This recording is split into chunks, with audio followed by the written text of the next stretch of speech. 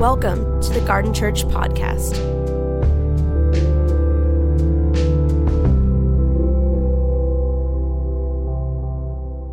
I wasn't supposed to preach today. I wasn't planning on preaching. Most pastors are taking weeks off leading up to Easter. And this particular Easter, I'm co-teaching with one of the lead pastors of Grace. So that's going to be fun and interesting. But I wasn't planning on preaching today because, we haven't seen Pastor Bill in a while, and I was excited to have a Sunday off from preaching. But as we've headed into the week, this last week, I had lots of people ask me, "Are you going to preach again?"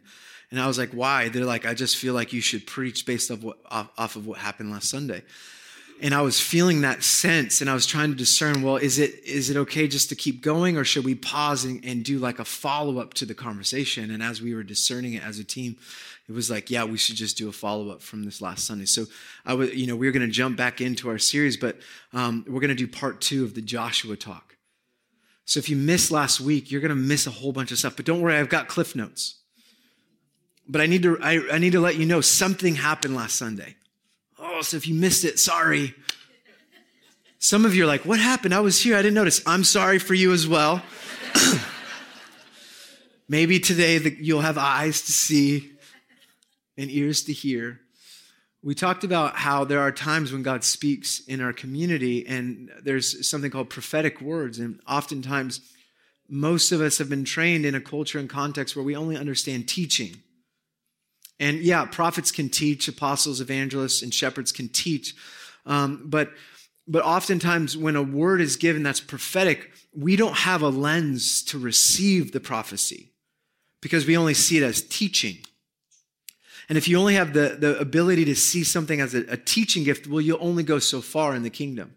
This is why Jesus says, if you receive a prophet in the prophet's name, you'll receive a prophet's reward. You gain access to the ministry, to the life of the prophet or the word, and you gain access to that ministry. If you receive a righteous person in the name of a righteous person, you'll receive a righteous man's reward. In other words, in the kingdom of God, your capacity to see what's going on underneath the surface, behind what you've learned from the world. If you learn to have kingdom eyes, you gain more access, more fruit. I believe that with all my heart. This is why, by the way, when Jesus goes to his hometown, he's dishonored. And when he's dishonored, the flow of heaven is cut off to his hometown. He can only do a couple of miracles, it says. Even a couple, we'd be like, yeah! But it's the Gentiles, it's the sinners, it's the tax collectors, it's the people who shouldn't get Jesus. They see him as Lord and they receive his full ministry. And I just think the church today, we have settled for powerlessness. We've settled for good content rather than transformation. And I just want to say,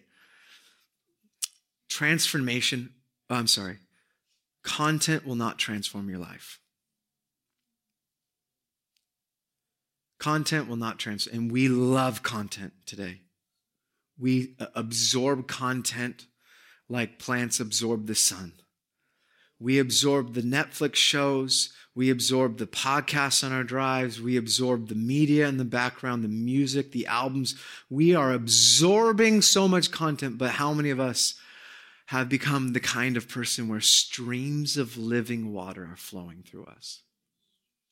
This is what I want more than anything. This is why we interrupt this program, because I'm now convinced in a world filled with information and content, we need God's presence. And we as a community need to learn how to host his presence. You as a disciple of Jesus need to learn how to host his presence, to welcome his presence in your life and not settle for spiritual disciplines. That's important. But pursue union with Christ. How are we doing? Are we okay? I didn't write an intro. In my notes, it says write an intro. Last week, I brought a word from Joshua chapter 3. And I had 3 points. And I want to stay on a point number 2 today.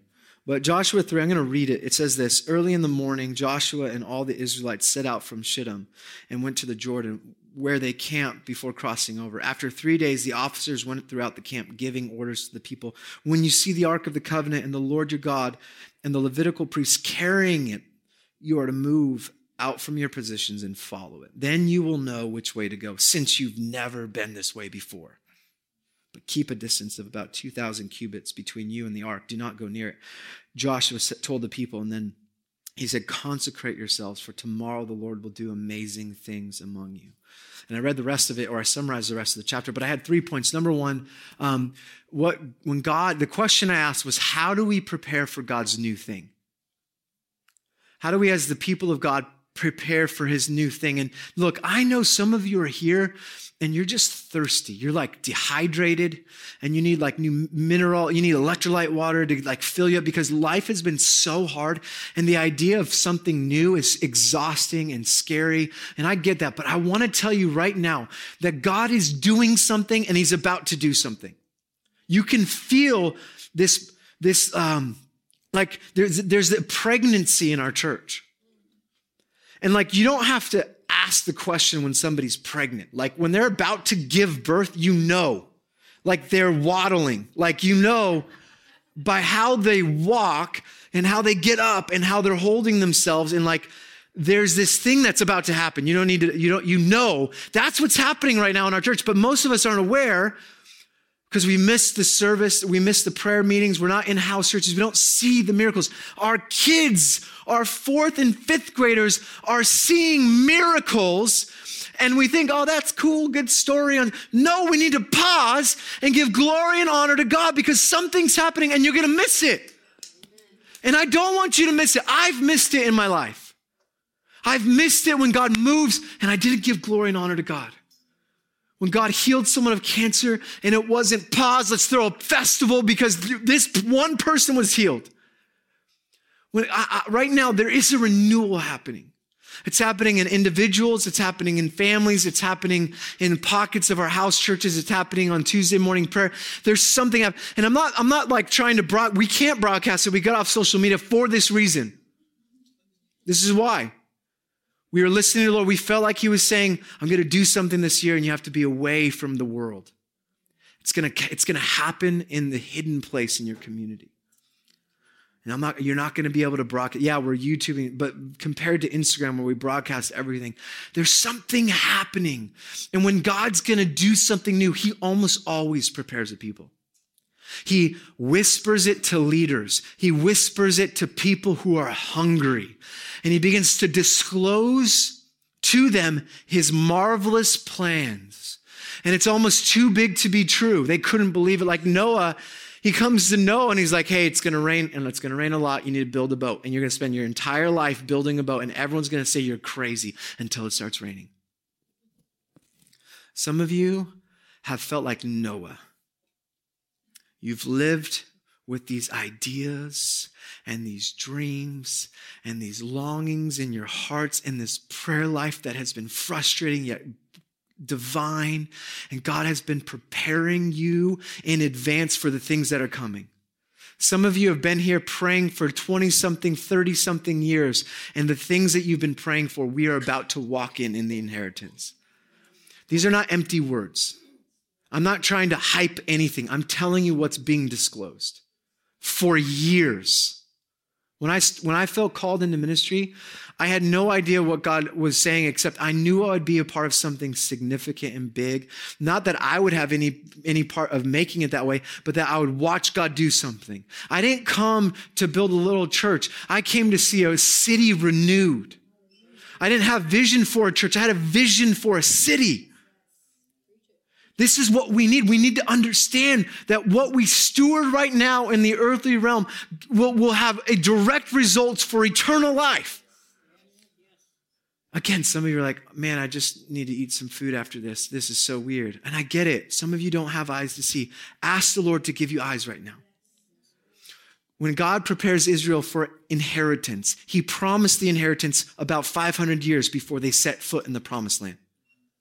And when he finally gives them the promised land, they have to fight for every inch of that promised land. It's not like what you think fighting. Some of the fighting will be marching around a fortified city for 7 days, and their fight finally breaks out, and they shout, and they worship God, and then the walls come tumbling down. That's how God prepares his people. But he did it in advance. For 40 years in the wilderness, he was preparing them to be obedient, to listen to his word, to not worry about the things of this world, to not be distracted by the abundance of the promise, but to live by the obedience, by the fresh manna, by the word of God. That's what he does. And right now, in this renewal, he does, the first thing he does in point number 1 is he disrupts our comforts so we could reestablish our convictions. Because micro comforts left unchecked leads to macro compromise. And so point number 2 last week is that we need to repent from compromise and pursue consecration, which I'm gonna camp there in a second. But the third point I made last week, and you should listen to it, is that the people of God, we need to learn to obey God's word and follow his presence with renewed faith. Because God begins to shake things up. And what happens is comfort leads us to compromise, and compromise leads us to disobedience, and disobedience leads us to a passive faith or apathy. We had a leadership community last week, which was interesting to say the least if you were here. It was good and it was awkward and it was weird, but that messiness tends to happen when you let the Lord disrupt your plans. It's not neat and tidy. How many of you heard us say this? It's neat and tidy in the graveyard, but it's messy in the nursery. People will say, I've heard it said, I think it's from Dennis Bennett, one of the guys who saw revival in the Anglican church, the Episcopalian church back in the 60s or 70s. And he says it's better to have a little bit of wildfire than no fire at all. And so many of us, we've confused fire of God with emotions, or the fire of God with hype, or the fire of God with warm fuzzies.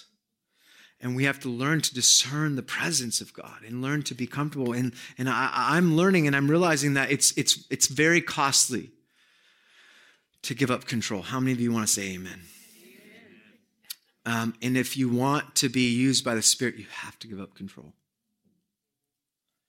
Now, I recognize, I can sense it. There's an inner battle for some of you because you're like, what is he getting at? And the inner battle is, I want you to be fully surrendered to Jesus. And everything in your life is going to keep you from fully surrendering. The way you've done it, your personality type, your relationships, your comforts, your tradition, or doing things the way you've always done it. Your fear will keep you from being totally surrendered. Sin will keep you from this. So I really believe God is doing something new. And the point I want to focus on is this idea that came out in our service in our leadership community after last week. Are you guys okay? Are we good? It's 11:13. I know you're like, okay, because I'm gonna just give you what I prepared this week. And as I was praying, I felt like this is the direction I wanted to go. I'm on half a page of my notes. So good Lord, get me through this. Or just, Jesus, take the wheel. We repent from compromise and we pursue consecration. I shared this last week and then I tried to explain what I meant, but I realized that there are words I'm using that are very biblical, very even traditional Christianity. And for so many of us, we have no idea what this even means. So I wanted to give you a glossary, a definition of terms, if you will. So first of all, to consecrate means to make holy, or to set something apart for sacred use. And the idea is that the people of God were to be holy. They were to be set apart from the world and the way the world lives and operates for the sake of being set apart for God's purposes. So this idea is that there are things in the world that if you just left to your default settings, you're going to go with the culture of the world. You're going to gossip. Because it's so easy to gossip. You're going to slander people. You're going to hold on to unforgiveness because somebody offended you, and the world teaches you to get back at them, eye for an eye. We're going to get them back. If you don't like some powerful institution, you're going to protest on Twitter and Instagram. This is what the world teaches us. This is how we bring quote unquote change through posting our virtues online. Consecration is to say, I'm not going to go with the cultural flow. I'm not going to live like the rest of the world because I think I've been set apart for something far more significant. And that significance has a legacy, and that legacy goes for eternity. So the decisions I make, which may feel like restrictions or limitations, actually lead you to abundance. And we're going to talk about what that means. The second thing is to repent. Repent is to feel or express sincere regret or remorse about wrongdoing or sin. And in the Greek, it means to change one's mind. In Hebrew, it means to change directions, to turn away, to turn around. Repentance is active. It's intentional. It requires a positional change, a perspective change. Repentance often leads to, it's not just a public declaration. I really need to discern this because I was thinking about what happened in last week, and I was thinking, I don't know if we fully understand what repentance is anymore.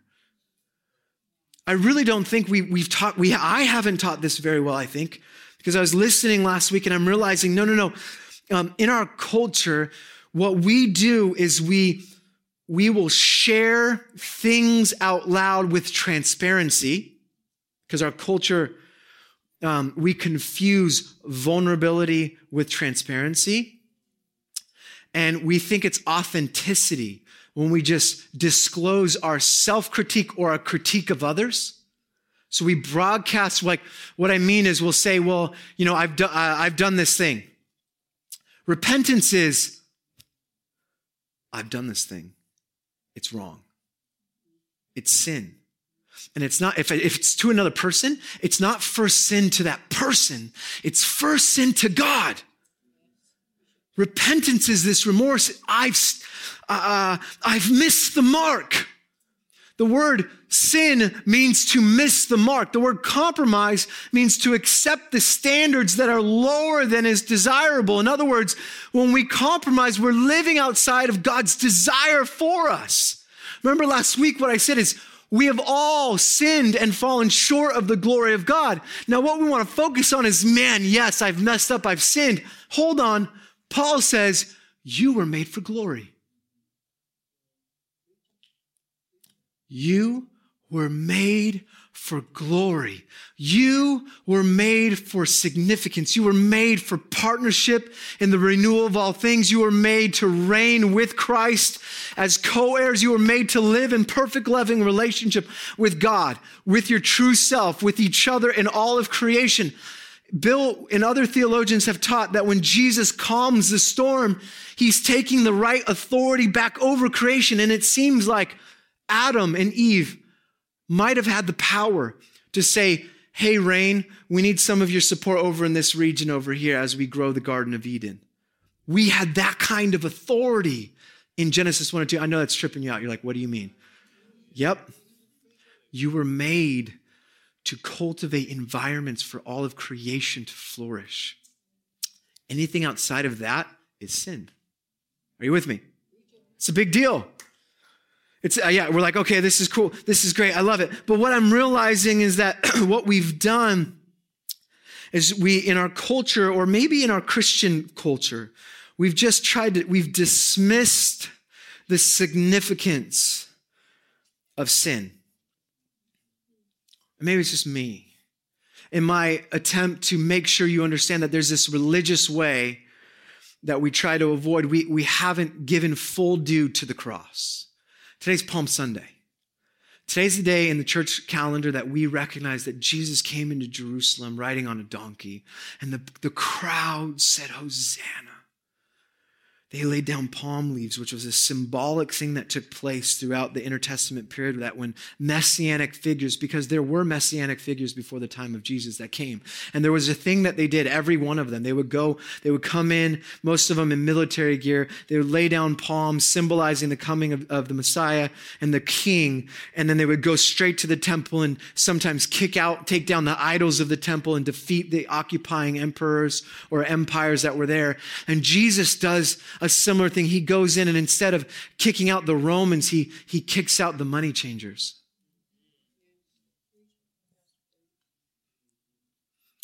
So that's what we're saying. That this is the problem, though. So all the crowds, they begin to turn on him, right? Because they're like, no.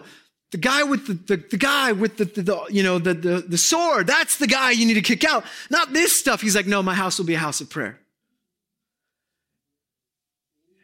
And then all week long, Jesus doesn't meet their expectation to the point where within 5 days, Hosanna, we come, we want you to be king. Crucify him. We do the same thing today. We do the same thing because he wouldn't meet our expectations. He would offend us. So today is Palm Sunday, and I want to just stay on this for just a couple more minutes. Still on page number 1. I want to give you a theological detour for sin and holiness. Okay, this is Darren's theological detour on holiness and sin. Go to Romans chapter 6.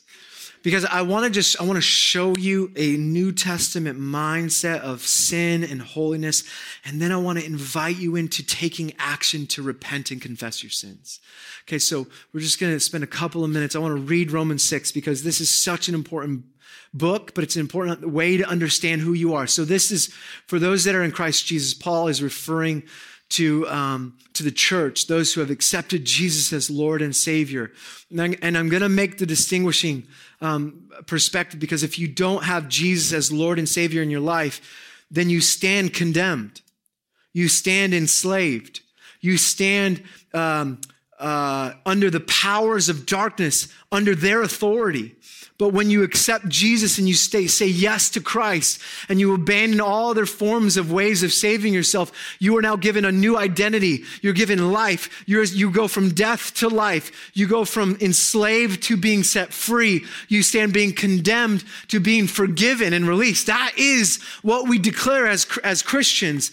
And Paul's going to take this theological detour in Romans as he's doing this argument. And it says, and he just finished, hold on, sorry.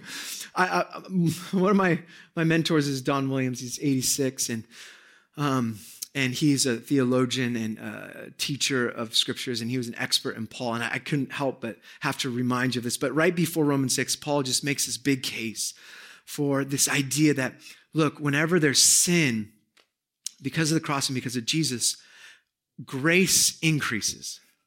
So he's making this case like, hey, the law, this, but hey, every time there's sin, grace abounds. Grace increases over sin. So then logically, he makes that next connection in Romans 6. So he says, this is his logic. He goes, well, what then shall we say? Shall we go on sinning so that grace may increase?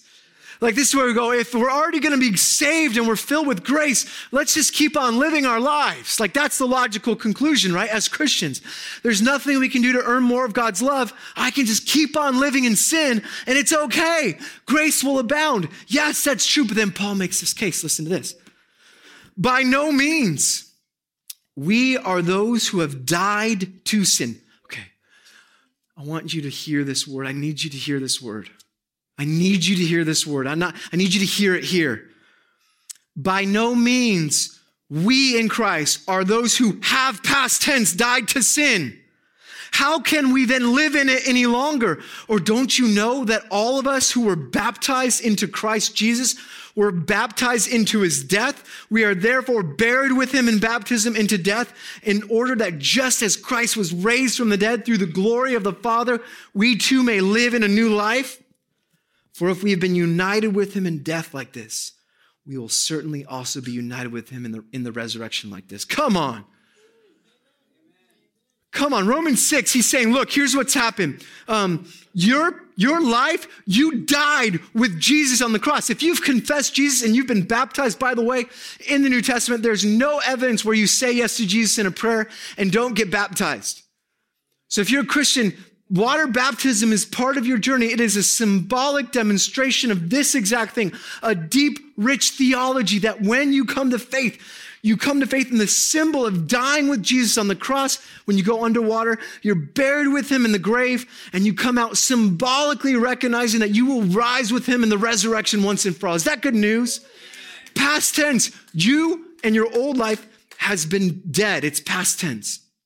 Just as sin came through Adam, life comes through Jesus. And here's the point that he makes. I'm just going to summarize this text quickly. What is true of Jesus is true of us. That's crazy. Christ died, buried, and resurrected. Therefore, we died. We've been buried, and we will be resurrected. Is that good news? Okay, stay with me. I'm talking about sin and holiness. And how do we live now and pursue holiness? How do we get rid of sin, and how do we deal with sin in this New Testament theology? That's what I'm trying to get at, all right? I don't want you thinking that Darren's talking about becoming more holy. That's not what I'm saying. I'm not talking about a works of righteousness. I'm not talking about a legalism. I'm not talking about performance. I'm talking about a New Testament understanding of sin and holiness. Here we go. Verse 6. I'm taking this off. It's too hot. For we know that our old self was crucified with him, so that the body ruled by sin might be done away with, that we should no longer be slaves to sin. Because anyone who has died has been set free from sin. Now, if we died with Christ, we believe that we will also live with him. For we know that since Christ was raised from the dead, he cannot die again. Death no longer has mastery over him. The death he died to sin once and for all. But the life he lives for God. Okay, I want to look at this phrase, the old self, in just a second. So Paul takes this idea, this old self, and he filters it through a grid. And basically it applies to this entire way of living, an entire way of thinking, an entire way of your thoughts, your life, your actions, your sin, all before you accepted Christ. So think about the worst things you've ever done in the world. All of that was crucified with Christ on the cross. Your old self, past tense, was crucified. And I just want to remind you of what crucifixion is. It is the most technologically advanced way to keep someone alive as long as possible as you kill them. It was the most brutal death you could ever experience. The Romans invented a way of humiliating the people they conquered, and it was a symbol of the worst thing humanity, the worst thing anyone could go through as they die. And that all that junk you came in with, that's what happened to it. Is that good news? Oh, I'm going to preach it. This is such good news. All of that old way. Let me just say to the cross. So the cross, 3 things happened on the cross. Are we good in the back? You in the back. I hear them. Are you guys good? Okay. I know it's hot. Don't worry. It's hotter than hell. No, I'm just kidding. I'm just kidding. No, that's it. I'm getting ready. Okay. Are you going to play the music? Worship team's going to come. I'm going. I'll see you later. All right. So sin, that's what's dealt on the cross. Jesus became the atoning sacrifice of our sin. Once and for all, the perfect, spotless lamb defeats sin. The second thing he defeats on the cross through self-giving sacrifice is the enemy. He defeats the devil. The enemy was given the authority over creation. Adam and Eve were given that, and then when they sinned, they handed it over to Satan. So Satan ruled creation. This is the story of the Old Testament to the New. And Jesus takes back what's rightfully ours and gives it back to us in the end of Matthew's gospel. All authority has been given to me. Now go make disciples. So he defeats the enemy, Satan, and he defeats sin. And the third thing he conquers is the greatest tyrant of them all to God's perfect, beautiful creation, death. In one moment, God redeems all that was taken away. Death, sin, and the devil. That's why when we announce the kingdom, God's reign, the kingdom cross fits perfectly at the center, because through self-sacrificial love on the cross, Jesus does away with all the enemies of God. in one moment and takes it back in its rightful place and then passes it on to us. But our old self, that old way of thinking, all that's been crucified, sin no longer dominates us. Nothing has power over us except the power we give it. And that's the problem where we live today as Christians, because so many of us are living in shame. Guilt, I did something wrong. Shame, I am wrong. And we walk around with anemic prayers because we don't think God sees what's already been done by his son and now sees the righteousness that I'm walking in, sees the holiness that I'm clothed in, sees the power waiting to be released because we sit stumbling over and over again, stuck by the old self. What do we do? What do we do? How do we move forward? Let me just say this real quick because I love focusing on the cross as we head into Easter. A couple more minutes and we'll be done. Jesus on the cross is the greatest revelation of what God looks like. We need to understand that the image of the cross is the epitome of the greatest revelation of God. So some of us get confused by the Old Testament. I understand that. The Old Testament's pointing to Jesus. And then when we get to Jesus, we see his life and ministry, and we see we teach, and we see a better image of what God's like. He's like the running father who receives his prodigal son and says, my boy's home. He's like the father who's a shepherd who goes after the one lost and lonely sheep. He comes to save tax collectors and sinners and the prostitutes because that's the image of God. They too are included. They too are children of Abraham. This is the image of Christ. This is the beautiful God. But when we get to the cross, it's the epic climax. What is God like? He is like a servant king who takes on all of our brokenness and wrongdoings and says, I can take that off from you so that you will never have to do it on your own. So I love what Gregory Boyd says. He says, Jesus is what God looks like when there are no clouds in the way. Or I like this one from A.M. Ramsey. God is Christ-like, and in him is no unChrist-likeness at all. Now, I know this is for some of you. You need to hear this because you're filtering the wrong God in your head. You have a distorted view of God, and God always looks like Jesus. And then it ends with this in this Romans, and then we'll go to the end. In the same way, count yourselves dead to sin, but alive to God in Christ Jesus. Do not let sin reign in your mortal bodies so that you obey its evil desires. So what do we do now that sin's been dead?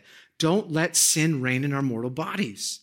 Do not offer any part of yourself to sin as an instrument of wickedness. Rather, offer yourselves to God as those who have been brought from death to life, and offer every part of yourself to him as an instrument of righteousness. For sin shall no longer be your master because you are not under the law, but under grace. So Paul will do this over and over again. When he writes a letter, he does two things, the indicative and the imperative. This is what God has done, and this is our response in view of what God has done. And this is so important because every other religion is this is what you do to get better. This is how you climb to reach heaven. This is the path you have to run in order to reach nirvana. Christianity is God's done everything, receive it. God's done everything, respond and live out of it. So what I need you to see is that in the New Testament, holiness is this. You are holy, period, full stop. Now be holy.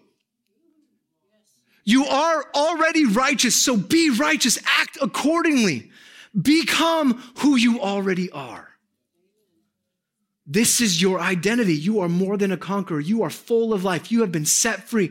The sin that's ruling you, you've given power over. You need to be, in Galatians, there'll be a passage where Paul basically said, sin, it has been crucified. So what's our response? Keep on crucifying it. Or here's the New Testament theology of sin. Sin is dead, so kill it. Stay with me on this. This is where we're getting at with holiness. Sin is dead. It's been brutally killed on the cross, your old self. Now, what do you do in view of this?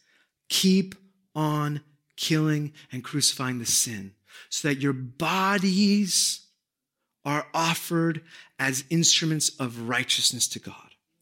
Romans will transition in verse 12, and he says, in view of all of God's mercy, in view of everything he's done, the only fitting response is to offer your bodies as a living sacrifice, holy and pleasing to God. What do you do when you realize that everything's been given to you?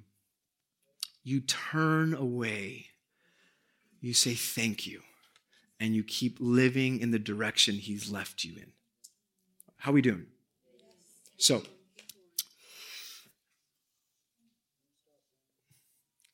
let me just say this. If you're new to the church and you're new to faith, I need you to camp out on this idea. This is where you live for the next season.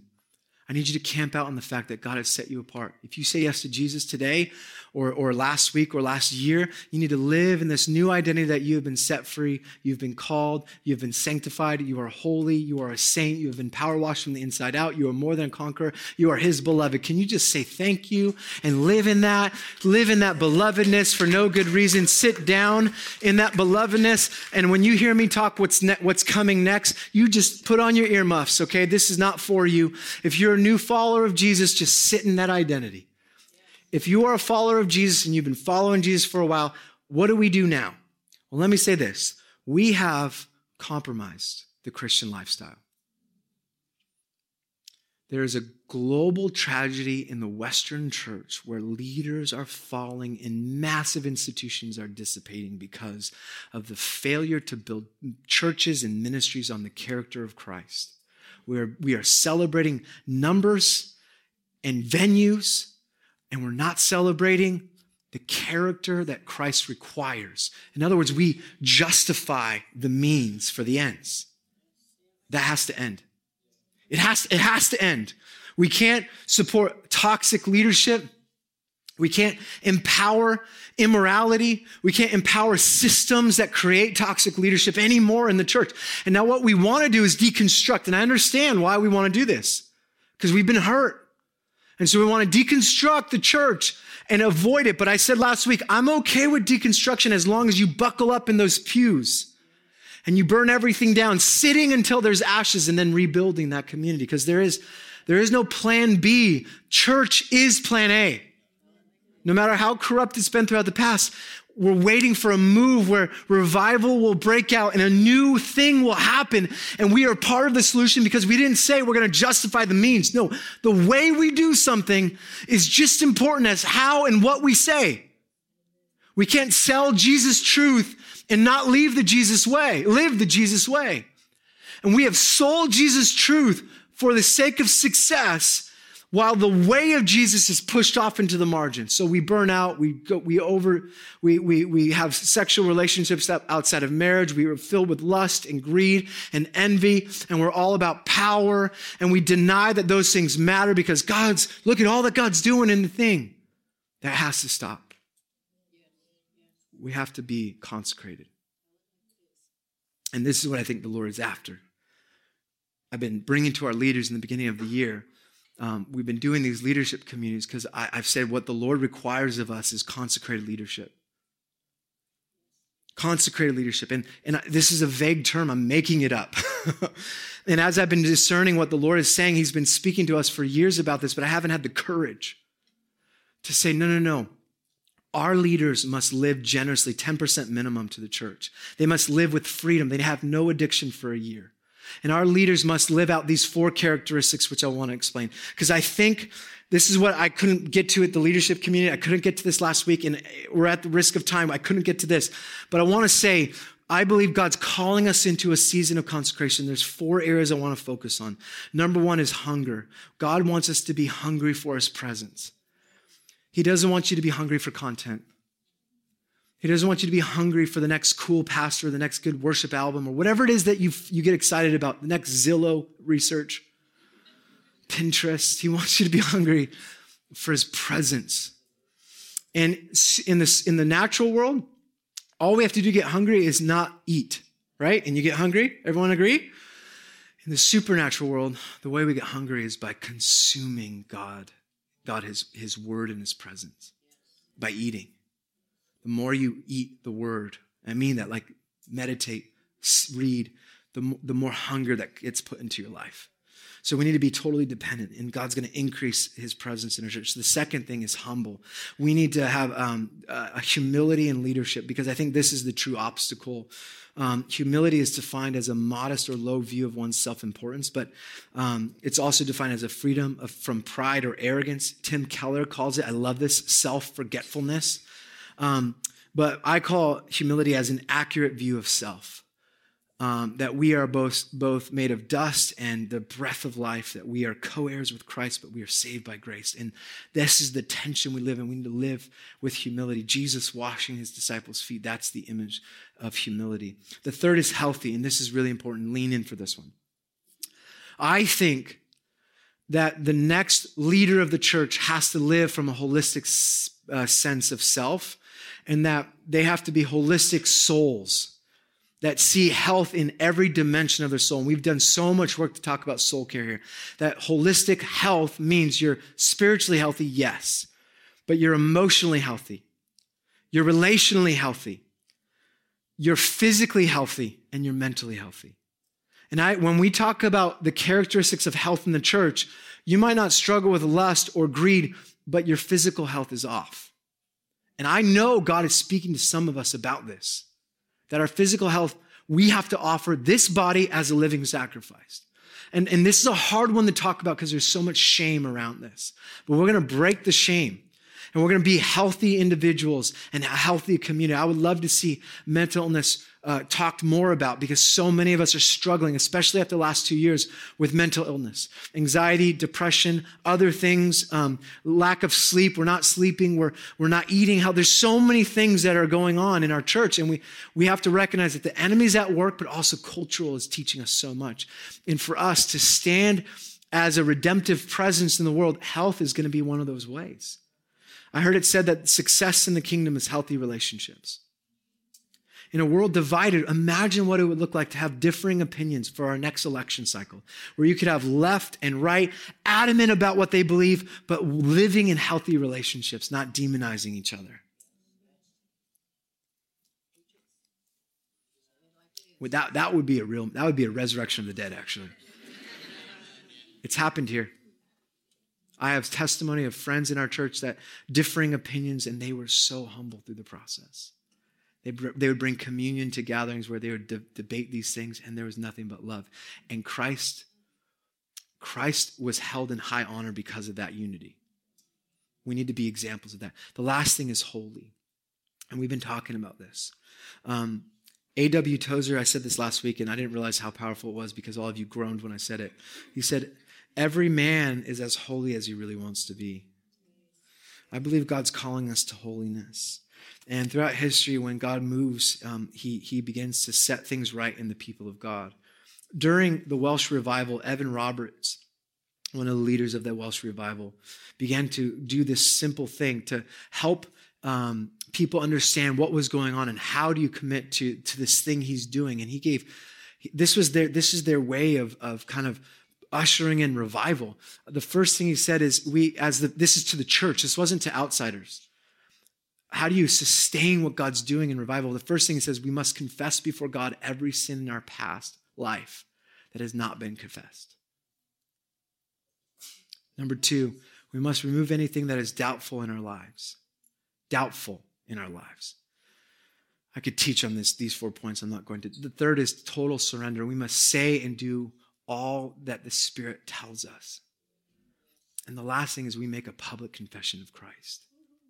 This, if you boil down the Welsh revival, which some say help ignite the Pentecostal renewal or the revival that took place, these are the 4 things. It seems so, when I'm reading about the Welsh revival, you know what happened? It was so insane. He would just go, Evan Roberts would walk into factories, and he'd just walk, and then people would start falling to their knees and confessing what they've done. And they would shut down the factories. He would preach the gospel. People would be healed and everyone would be saved. And then they would do gatherings, and people would just gather. It would be like Tuesday, and they would go to churches. There's no planned meeting. They just show up, packed house, and they begin to worship. And if Evan Roberts was planned to be there and he felt that people were there to hear him preach, he would not preach. He would wait. Because he would say, I would never want to take the glory away from God. They would worship for 4 hours. And then maybe he would get up. Maybe. And he wasn't a great preacher. He would do basic things and the Spirit of God would move, and that, you can't make that happen. But it wasn't done because it was organized. It was done because it was a move of God. People couldn't help but say the things. If you study what happened in Wales, like we're talking schools were created, hospitals were funded, libraries were funded, alcoholism was done in 1 year. Pubs were emptied out. At one point on New Year's Eve, when the Welsh revival was happening, there was not one arrest or one incident for civil or unrest in public because everyone was saved. It was insane. Pit ponies, what they used in the mines, couldn't understand what the people were saying because they stopped cussing at the pit ponies. We're talking about renewal of cosmos because of the presence of God. Here's what I want to end with. Charles Finney said, revival is a renewed conviction of sin and repentance, followed by an intense desire to live in obedience to God. It's giving up one's will to God in deep humility. 1 John 1:9 says, if we confess our sins, he is faithful and just and will forgive us our sins and purify us of all unrighteousness. This is what his word says. James 5:16, this isn't up, but it says, therefore confess your sins to each other and pray for each other so that you may be healed. The prayer of a righteous person is powerful and effective. I just want to say some of us are waiting for healing or move of God in our life, but we don't realize that we're holding on to bitterness and unforgiveness. I don't think sin in our life keeps us from experiencing healing. That's a bad theology. I've seen that in the old Pentecostal church. But I do believe I have seen how God heals people in prayer through forgiveness. In prayers, we've had testimonies of this where there's physical ailments on people. And as we're praying for that, there's a word of knowledge about an issue that is related to their past. And we ask that person to ask God to help them forgive the person who caused it. And as soon as they do, they experience healing. I think this is what he's getting at in this context. That some of us don't recognize the ways we've kept ourselves from God moving in our life because of we're holding on. Are you guys good? Man, it's so late, 11:46. Here's what I want to do. How do we repent? I love you. How do we repent and confess our sins? I went and preached at Rock Harbor, and they're like, you got 30 minutes. I was like, what? That's my warm-up. Like, you're killing me. All right, I want you to write this down. I wanted to get to this. Here's what you're going to do. I want to teach you how to repent and confess sins. Now, if you're new, you're like, gosh, fire and brimstone, sinners in the hand of an angry God. Look at Darren Rounds, who's like Jonathan Edwards. No. This is something God's putting inside of me right now.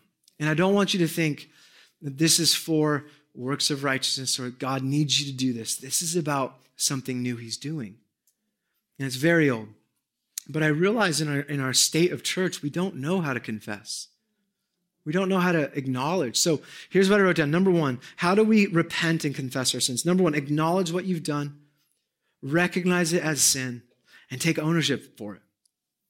So you're going to go to the Lord today, and you're going to say, Lord, is there anything that I've done that's sin? And you're going to let him lead you into a space. God, the Spirit will guide you there.